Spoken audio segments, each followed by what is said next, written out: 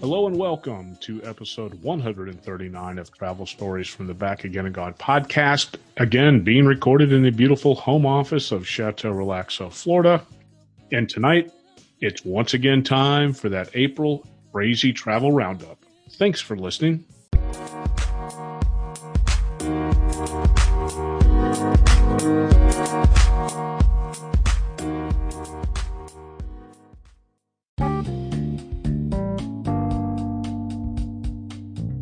Hello, if you are a new listener, welcome. If you are a returning listener, welcome back. And yes, it is time for the monthly Crazy Travel episode. That episode devoted entirely to crazy travel. From air travel to road trips, we welcome all, especially anything that happens, revolves, or is remotely related to Florida travel. Before we get to tonight's stories, I am partaking in a Rogue Bat Squatch Hazy IPA coming in at a pretty hefty 6.7 APV and actually pretty light, not too hoppy, especially for a 6.7 APV. So on to our first story. This comes to us from Boing Boing. Car passenger is struck in the head by a flying turtle. Almost every word in that previous sentence grabbed my attention. And of course, the sentence finishes up with, in Florida, of course. Okay, yes, now I'm listening. So again, thank you, Boing Boing, for the inspiration of this Mario Kart type story. Dateline, Daytona Beach, Florida. It's not unusual for rocks and other debris to crash through a windshield and injure a driver or passenger. But a turtle? Yes, a 71-year-old woman riding with her daughter on Florida's Interstate I-95 suffered a gashed forehead last Wednesday when a turtle smashed through the windshield of their car, striking her, according to the Daytona Beach News Journal. The gash drew a lot of blood, but the woman was not seriously hurt. The turtle was likely crossing the interstate and got kicked up into the air by another vehicle. And this reminds me of an animal versus car story. Several years ago, my wife was rolling in a Jeep Cherokee.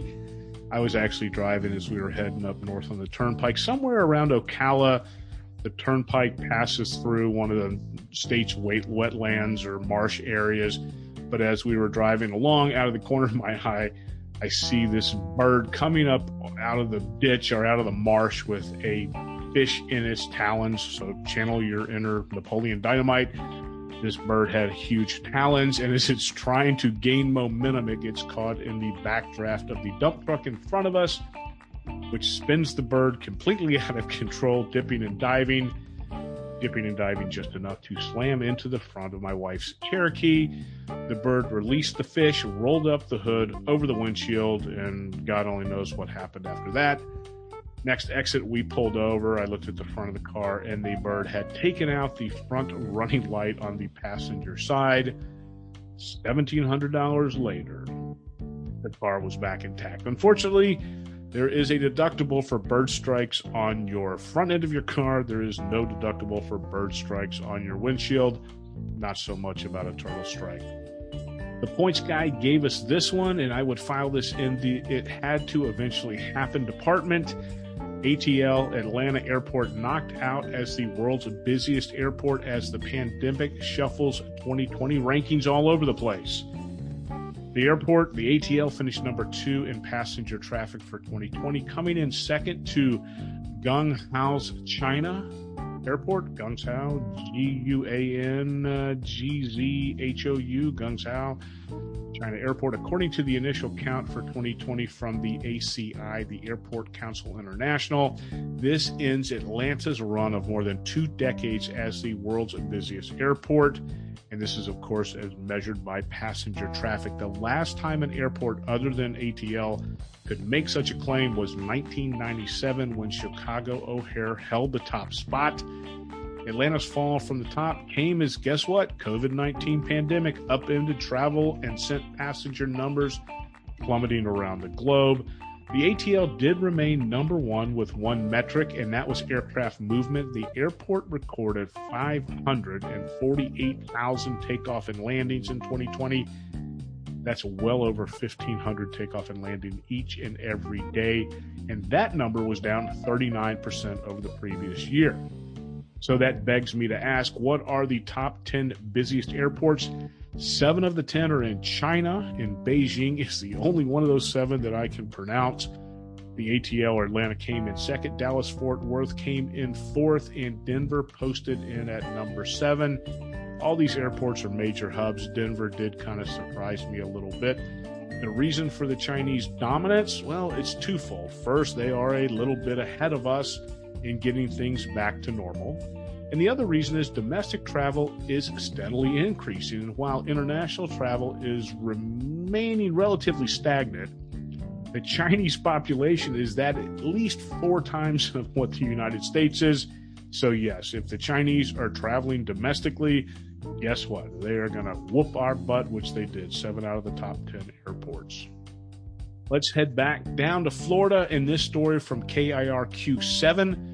Florida man in a hospital gown hops fence at the Miami International Airport, the MIA. A Florida man wearing a hospital gown was arrested last Wednesday after hopping the perimeter fence at MIA. Police said the man, who has not been identified, broke through the back of an ambulance window, scaled the fence, and ran onto the tarmac. It is unclear why he was in the ambulance. Well, I'm guessing it wasn't because it was an Uber. That's it. 3 sentences. This happened on April 22nd, and to date, there's been no additional information. Again, why was he in the ambulance? Where was he going? Where is he now? Nothing. Had this happened in some place like Cedar Rapids, Iowa, a week later, this story would still be in heavy rotations. But here in Florida, it is a 3-sentence news blurb, and that's how skewed things are here in Florida.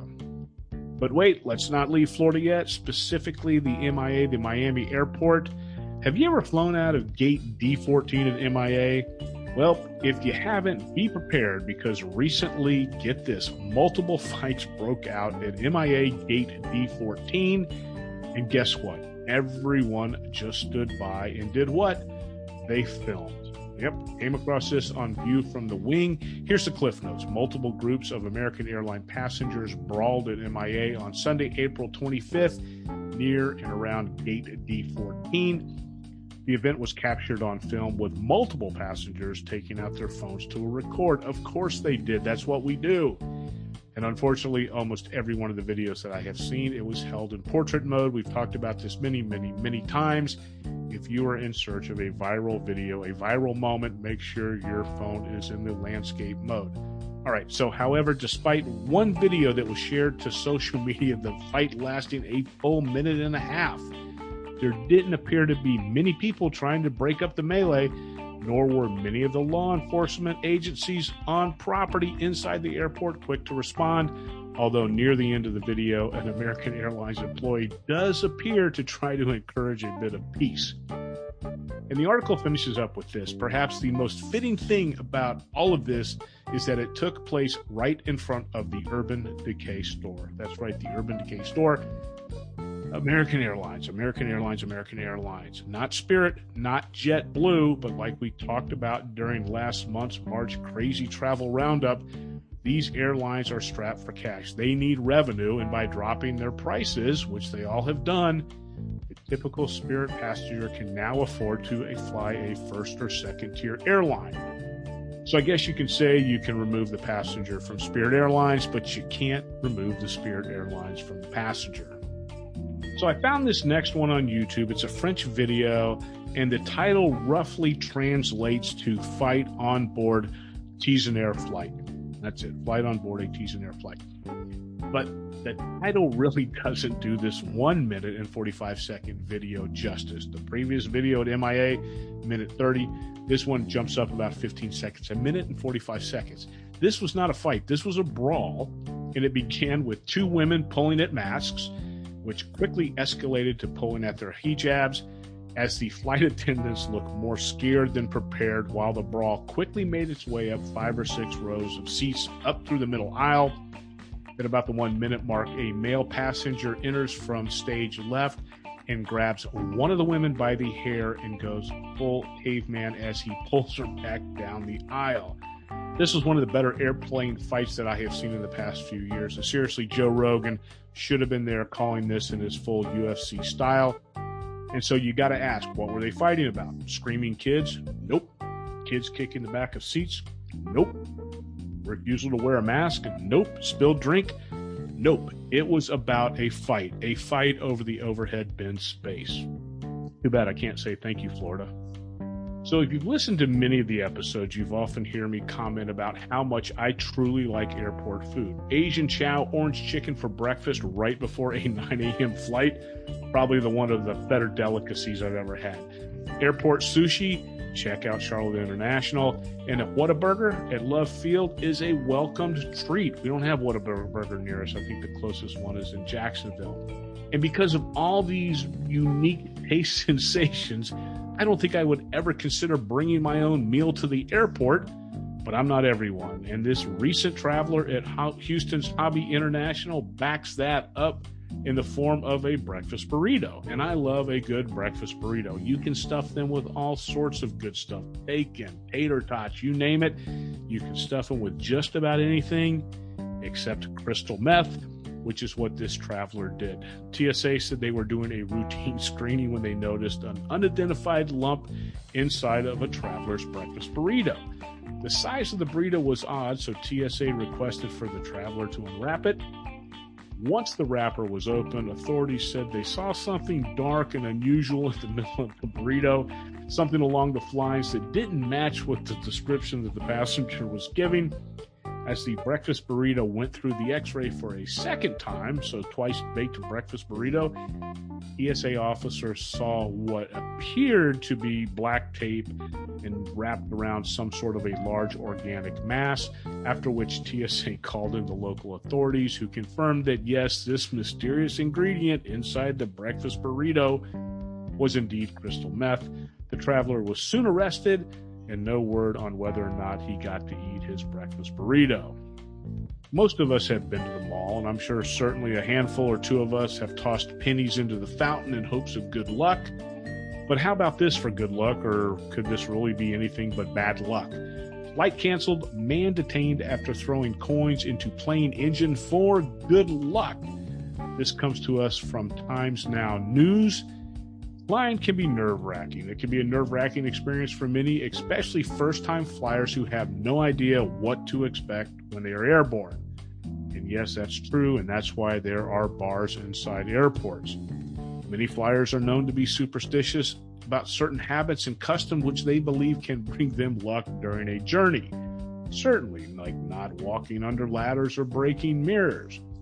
Unfortunately, not all pre-flight habits of passengers are safe. Some can cause panic and also lead to physical damages to the aircraft. You mean like throwing coins into the airplane's engine? Look, I'm a lot of things, but being an engineer isn't one of them, and according to the metrics of this show, not many of you all are engineers either.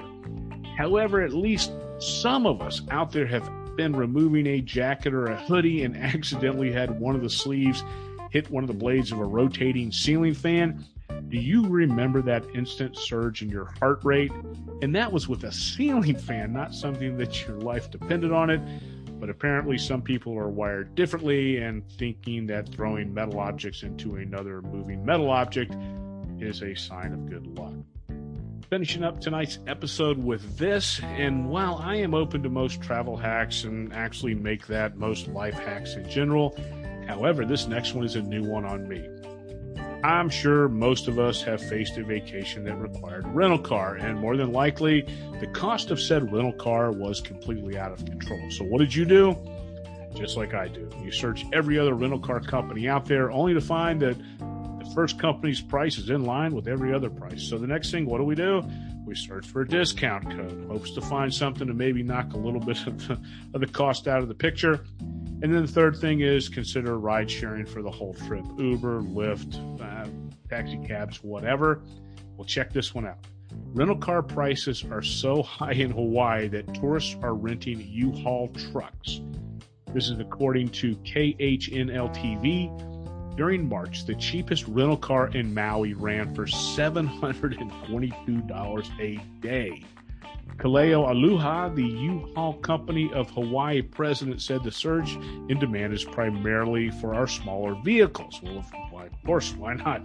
We realize this demand is occurring when tourists are unable to secure a rental car, or they learned that our rental fleet options are more affordable. Over the course of my life, I have rented many U-Hauls, and there never has been one occurrence where it's entered my mind that this would be a great vehicle to experience a vacation in. And while I'm not an engineer, my logistics skills are a bit dull. I'm guessing that no one stateside thought preemptively that it would be a great idea to ship a few of these unrented rentals from here to Hawaii. And so now, guess what? This also means that there is a shortage of U-Haul trucks for people who actually need to move. And here's my life tip, and I learned this one the hard way. February 1992, I had just bought my first home. We were moving out of our apartment into it, and if you're moving at the end of the month, like most everybody does, do yourself a favor and your family a favor and reserve your rental early. Why? Because everyone else is also moving at the end of the month. Well, there you have it. April's Crazy Travel Roundup. We're taking the week off next week, and then we're going to begin our new series where we pivot. Not sure what we're going to talk about. Could be beer, could be cigars, could be morning routines. Who knows? But if you want detailed show notes, links, and pictures, head over to podpage.com/travel-stories. That's podpage.com/travel-stories. If you have a question or comment, you can leave me a voicemail at anchor.com or email me travelfrick@gmail.com. Until next week, travel safe, stay safe, and thanks for listening.